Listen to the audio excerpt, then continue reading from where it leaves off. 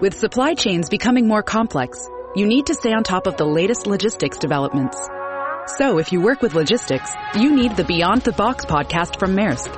It's the easy way to keep up to date with everything from digital disruption in logistics to the need for supply chain resilience in today's market. Find out more and keep ahead of the game with the Beyond the Box podcast on logistics insights at maersk.com/insights. The views and opinions expressed by guests on this program are not necessarily the views of Thinking Bigger Business Media, Inc. or its employees. Good morning. Welcome to Smart Companies Radio. I'm Kelly Scanlon, publisher of Thinking Bigger Business Media. And our guest today, Chuck Blakeman, has built several businesses. 2 of them are on 4 continents. And now he's using his success and his experience to help other business owners and leaders build what he calls participation age companies. Chuck's first book, Making Money is Killing Your Business, was rated the #1 business book of 2010 by the National Federation of Independent Businesses, and he also appears frequently in print and online in major media such as the Harvard Business Review, Entrepreneur Magazine, CNN Money, the New York Times, and on and on. He was also quoted in Stephen Covey's final book, The Third Alternative. Today he's here to talk with us about his new book, Why Employees Are Always a Bad Idea. Welcome to the show today, Chuck. Thanks for having me. It's great to be with you. As always. So, I want to talk about why employees are always a bad idea. But first, tell us about participation age companies. What does that mean? Well, Kelly, our participation age company is one that has decided that the business practices we got out of the industrial age really just don't work anymore, especially those practices that came out of the factory system from about 1850 to 1970. That's what formed the way we do business today. And a participation age company basically rejects that. It's a company that requires that we allow people to participate in the building of a great company, to share in it. It requires that they create ownership. It's a company where we have leaders who hire people they never have to manage. In fact, where in many cases there are no employees, there's no managers. And driving force, the difference between a participation age company and an industrial age company that is continuing to practice that way today is the idea that people want to make meaning. They don't want to just make money. And as a result, everybody makes a lot more of both of those things. And that sounds like a great idea to me. So basically, that's what it boils down to when you say why employees are always a bad idea. It's not that you don't need people to help create the company and to take it to great heights. It's that it's the traditional idea of employee that you're rejecting. They're people who don't have to be managed. They're people who are self-sufficient, who are all working towards the same goals and the same outcomes, right? Yeah, what we don't realize, because none of us, thankfully, are 150 years old, is that this idea, this whole concept of employee was invented really in the early 20th century. Mm-hmm. It started out in the late 1800s, but by the early 20th century, we had this goofy idea of an employee that basically employees are stupid and lazy. This guy, Taylor, came up with the concept in 1903. Frederick Taylor wrote a paper called Shop Management. He revised it in 1911, called it Scientific Management. And in that paper, he made 2 assumptions. Number one, about employees. Number one, employees are stupid. And he says they're so stupid that they more resemble an ox than any other type. And he says the second assumption you have to make about employees is that they're lazy, that they'll only do so much as they have to not get fired. That's the basis on which all of our modern scientific management theory is based, is that people are generically stupid and lazy, and they can't work otherwise. Now, we know that's not true because for thousands of years people worked on their own. They weren't stupid and lazy. But my Army experience is a great example of the industrial age model that assumes that the average employee is stupid and lazy. When I went into the Army 35 years ago, the drill sergeant said to me, "Blakeman, the Army was designed by geniuses to be run by idiots. Which one do you think you are?" And that's the classic industrial age model that assumes that we have to have a system designed by geniuses because everybody is stupid. Okay, so coming out of the industrial age, people were considered to be essentially extensions of machines. They do what you say and no more because they're lazy and stupid. So how did modern businesses respond and try to solve, or have we solved, this stupid and lazy problem? You don't want the whole employee to come to work. That's one of the things. Is And people are messy. And if we can just get the part to come to work that runs the machine, that's much more preferred. So leave yourself at home and just bring the part that we can extend onto the machine. Just bring that part to work. The other way that we did this was that if 9 out of 10 people are stupid and lazy, you take the 10th one who happens to be smart and motivated, and you put them in charge of the stupid and lazy ones. And that's where the entire management system came from, is that if the majority of people are stupid and lazy, you have to have smart and motivated ones to stand over them and make them work. So managers ensure, ironically, that people are stupid and lazy and that they're productive, but it turns them back into children. Because you might have somebody live beside you that you don't tell them when to go to bed, you don't tell them when to shop for the groceries or how to act in a restaurant. But as soon as they turn up for work for you, you expect to tell them exactly when to be there, what time recess is, what time lunch is, exactly what to do all day long, and you turn them back into children because they are, you're pretty sure, stupid and lazy. And you have to manage them to make them productive. Okay, now obviously you don't buy into that, and you know that we can't get anywhere as employers if people really are that way. And so what is it that we have instead of, anyway, successful companies, when we don't treat them like children, what is it that you say that we should have? Yeah, the word and the concept of employee is so broken, we really just can't, it's not redeemable. We just reject it. We need something else. So we use the word stakeholders in our business. Some use associates, some use other. It doesn't matter. Anything but employee, and then you have to treat them entirely differently. Because stakeholders are the replacement. Employees are functional children. They need to be told exactly what to do. They have to show up in the office daycare center. They didn't have the managers, have the mommies and daddies load over them. Stakeholders are a whole different breed.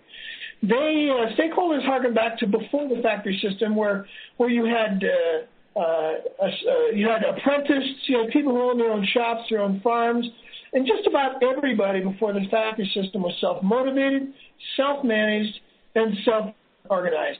Stakeholders are those kinds of people. They're people who survive the industrial age practice of being treated like children. They refuse to live that way. And they're going to be self-motivated, self-managed, and self-organized, whether the world around them calls them stupid or lazy or not. Well, an interesting parallel is, before the industrial age, you mentioned the farmers that were sustainable and they weren't lazy. They had to work hard, the apprentices and so forth. It wasn't just their livelihood. I mean, their whole survival depended on being self-reliant and being smart and working hard. And I think you could probably draw a modern-day parallel with the competition as stiff as it is, that if your company is full of employees who have to be told what to do rather than stakeholders who are motivated and are all working together to get that company performing better than the competition, then your business is going to die. So, again, it's a matter of survival either way you look at it. Yeah, Kelly, it's one of the things we learned as we built our company. We started to train and coach other companies on this idea. As we looked around us in the world around us, we found, not surprisingly, that this is a tidal wave of companies that are rejecting the idea that you need employees or managers, either one. And we're finding that across the spectrum. We've worked with companies as small as 10 employees. We've turned them into stakeholders. And the owner of that company now she took 5 weeks off this summer. She now takes every Friday off. Today she told me she's going to be backing away from her business a lot farther, possibly starting another one. She can do that because she used to have 10 employees, and now she has 10 stakeholders who take ownership, responsibility. They self-organize. They lead the company, and she's almost irrelevant. Took another company that was a law firm, 50 employees, 2 founders. The founders had never gotten more than 1 or 2 weeks off a year, and we worked with them to change them from an industrial age company to a participation age company where everybody is focused on results, not time. They're focused on becoming stakeholders and responsible adults. And as a result, everybody in that company now works 7.5 hours less per week than they used to. That's what trusting people will do for you. We think that we can't trust people when, in fact, when you turn them into adults that you trust, they will take your business to a new level. Okay, this all sounds great. Our listeners out there who are business owners are probably scratching their heads and they're saying, hey, I want to take 5 weeks off in the summer too and have all these benefits that come from having stakeholders. But they probably come to you and say, those kinds of people are really hard to find. How do I find them? We make that assumption because we've built systems that prove that to be true. If I believe that people are largely stupid and lazy, I won't ever say that, but I'll build a system that I can just plug people into where they don't have to be smart and motivated. And I get the gig. If that's my gig, if you want me to be stupid and lazy in order to keep my job, I'll be stupid and lazy. So only 20% of the people that are out there in the business world will actually buck that naturally. They are naturally stakeholders, and they will resist any attempt you have to make them stupid or lazy. Those are the annoying people in industrial age businesses because they ask questions like why, and they dare to question things. They actually want to make a contribution. They will not settle for just being stupid and lazy. Another 20% truly are probably hopelessly employees. They're permanently children. They don't want to take responsibility. They don't like to take initiative. They just want to be told what to do. The 60% in the middle are the ones that are up for grabs. In an industrial age company, if you tell them to be stupid and lazy, they will be stupid and lazy. And thus you prove your own idea that 80% of people are stupid and lazy. But what you find out is in industrial age or in participation age companies, when you take that 60% and you tell them you are now going to be an adult, you now have to be responsible for your work and your results, they take that and they love it. And they learn how to become that, and they rise to the challenge, and they join the 20% who are naturally stakeholders. So we are firm believers that 80% of the people out there want to be stakeholders, and if you build a system where they are allowed to be stakeholders, they will take that and run. And we've got proof concepts of that. Companies with Semco has 3,000 stakeholders. W.L. Gore has 10,000 stakeholders. TD Industries has 25,000 stakeholders. There's not an employee in any one of those companies. There are no managers. They have leaders, but the leaders don't have anybody who reports to them. The leaders just walk around the plant saying, how can I make you successful? Those people are self-managed, self-organized. They come up with their own time slots. In some cases, they even come up with their own pay. And they live in little pods of 10 to 15 people, and they vote on each other every 6 months to see who gets to stay on the island. You don't need managers in that kind of environment. So we've got people all over the world, companies all over the world of every shape, every size, manufacturing, service, old companies, new companies, they're all doing this. And the challenge would be if we can find you someone in your industry who's already doing this, then why can't you? Okay, so again, I'm playing devil's advocate here. Let's talk about some of the different industries where perhaps this might not work, where structure is very important, or where because of OSHA rules things have to be followed a certain way, or union requirements. How do business owners who find themselves in those situations with those types of regulations, how do they get around those to create stakeholders? Great question. Well, in my new book on this very subject, it's called Why Employees Are Always a Bad Idea, we specifically put in there a number of these kinds of companies because we knew that's the first place where people would go. You can't do this in manufacturing. You can't do this in unionized environments and where there's a lot of OSHA bureaucracy, et cetera, et cetera. Well, I just gave you 3 manufacturing companies. TD Industry is a construction company. W.L. Gore manufactures all sorts of things from clothing to chemicals and all sorts of things. Semco manufactures washing machines, meat slicers, heavy machine parts. And these companies are doing this really well. Semco has no office hours. They make washing machines. How in the world do you do that with that kind of environment? Well, what they've done is they've disassembled the industrial age assembly lines, which everyone said made people more effective and more efficient, and they put people in little pods, and so each pod of 10 to 15 people make a washing machine from the ground up, and they have all the parts right there to do it. There's 20 or 30 pods in the factory, and they self-organize. And if they decide they want to come in at noon and work till 8, they do that. They have pods that work from midnight to 8, 7 in the morning till 3. You just find someone that fits your rhythm, and you run in with that pod, and you make washing machines.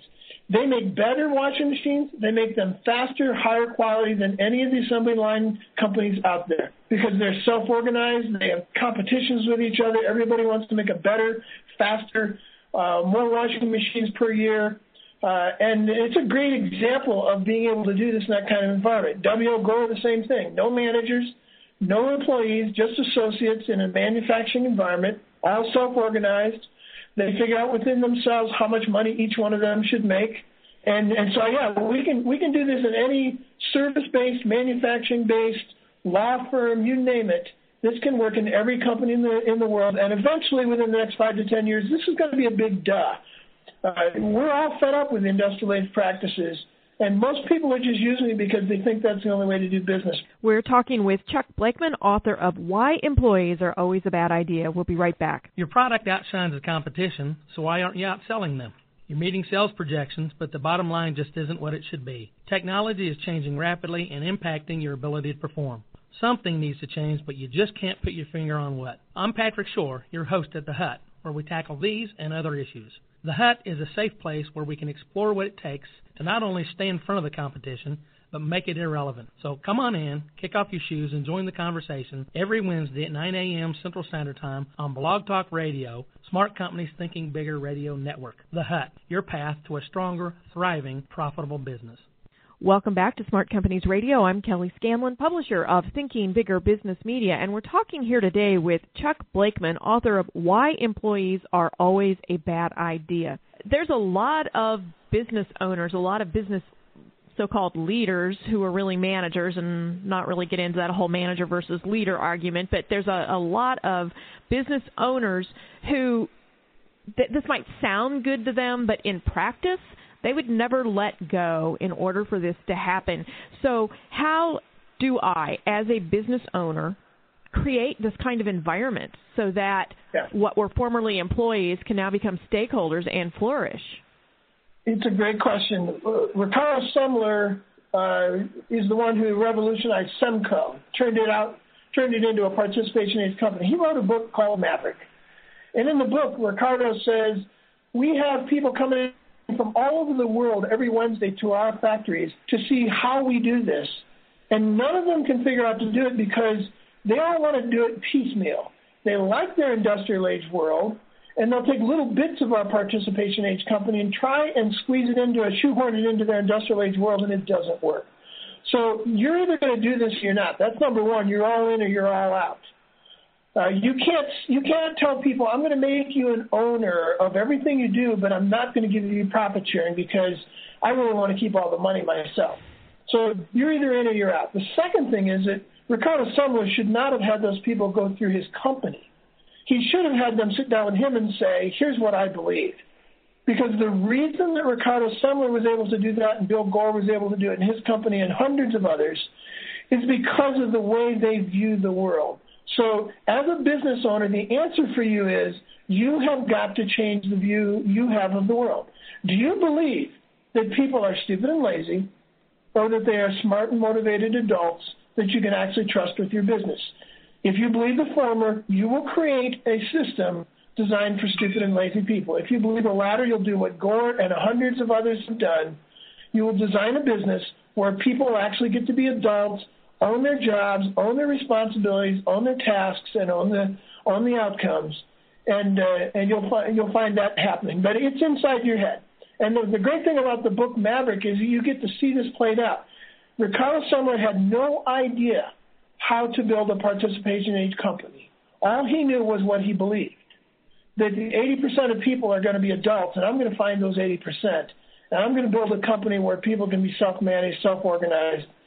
And he did that. And it took him 9 years to figure it out, but he did it. So the answer is inside my head. It's really easy. Change your view of the world and work that out in your business. Okay, so you mentioned that if you tell people that they have empowerment, that they can take ownership of their jobs, but then you don't share in the profits with them, that's a real killer. That's a real motivation killer.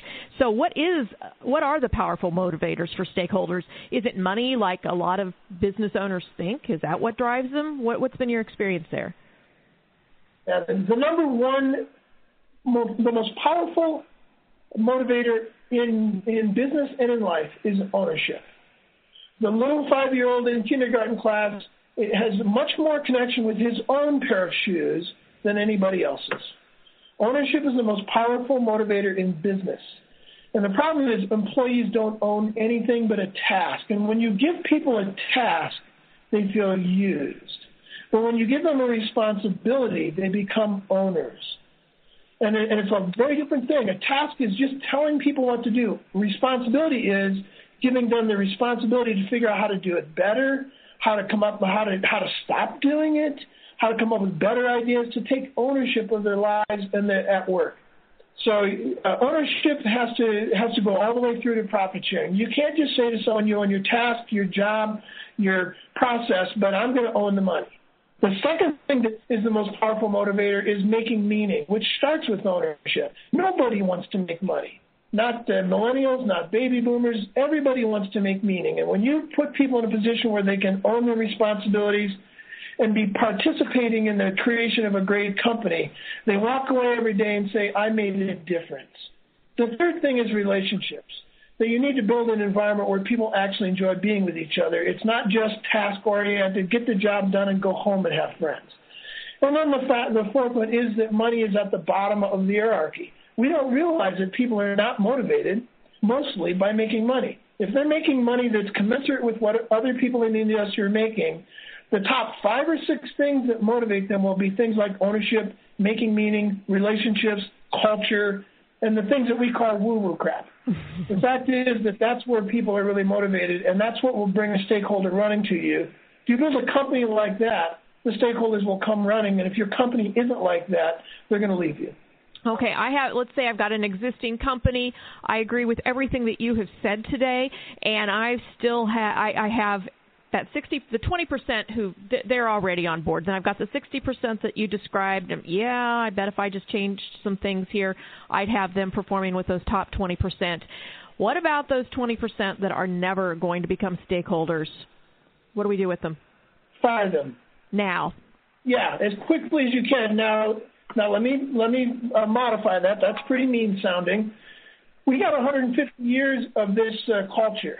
And whoever you're about to fire has 20, 30, 40 years of working with inside that culture as an employee.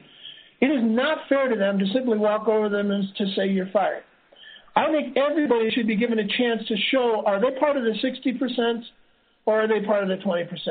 And so when I work with companies, we take anywhere from 6 months to a year and a half to work with people to change them from being an employee into a stakeholder, because there's a lot of baggage that we've treated them like employees. The people before us have treated them like that. The culture treats them like that.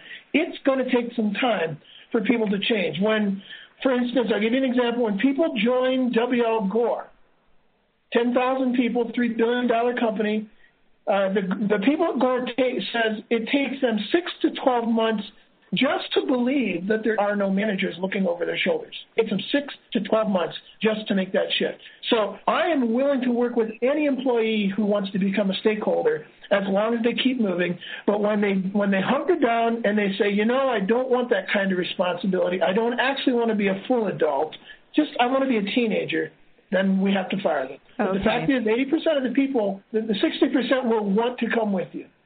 Right. Okay, so as we close up here today, you've given us a lot to think about, a lot that we can put into action. Obviously, we want to get your book. What's the one thing that you would leave us with to help us build a participation age company? Yeah, I'm going to leave you with this first and foremost. Again, it's in your head that matters. If you believe that people want to make meaning, if you believe that 80% of the people out there actually want to be adults, that's what you have to start with. You have to believe that stakeholders are everywhere and that there's a lot of them and that there's a lot of people who think like employees who actually want to be stakeholders if you would just create a participative company that allows them to share in the building of that great company. So the best way for you to build a successful company that's built on a participation age culture is to believe you can do that, to find stakeholders who can take the company and run it while you build the vision for the future. Okay, so it starts with you as the business owner. Your book, Why Employees Are Always a Bad Idea. Where can we get a copy of that? You can get it at the website of the same name, whyemployeesarealwaysabadidea.com. It's on Amazon. It's on all the ebook formats, Barnes & Noble type formats, and Kindle and all that kind of stuff. So you can find it in any of those formats. And I would put a plug in for it. It just came out 3 weeks ago. And the chief editors for CEO Executive Magazine are going to name it one of their top 10 books for 2013. Chuck, it's been a pleasure having you with us today. Again, Chuck Blakeman, if you want to get a copy of his book, Why Employees Are Always a Bad Idea, go out to the website by the same name, or you can find it on Amazon.com and the major booksellers. And if you'd like to learn more about how to grow your company, please go visit our website at ithinkbigger.com. You can follow us on Twitter at ithinkbigger, and also follow us on our Facebook page, Thinking Bigger Business Media. Thanks. Have a wonderful Thanksgiving, and we'll see you next Friday.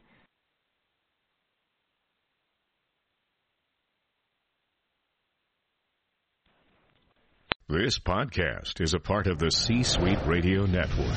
For more top business podcasts, visit c-suiteradio.com.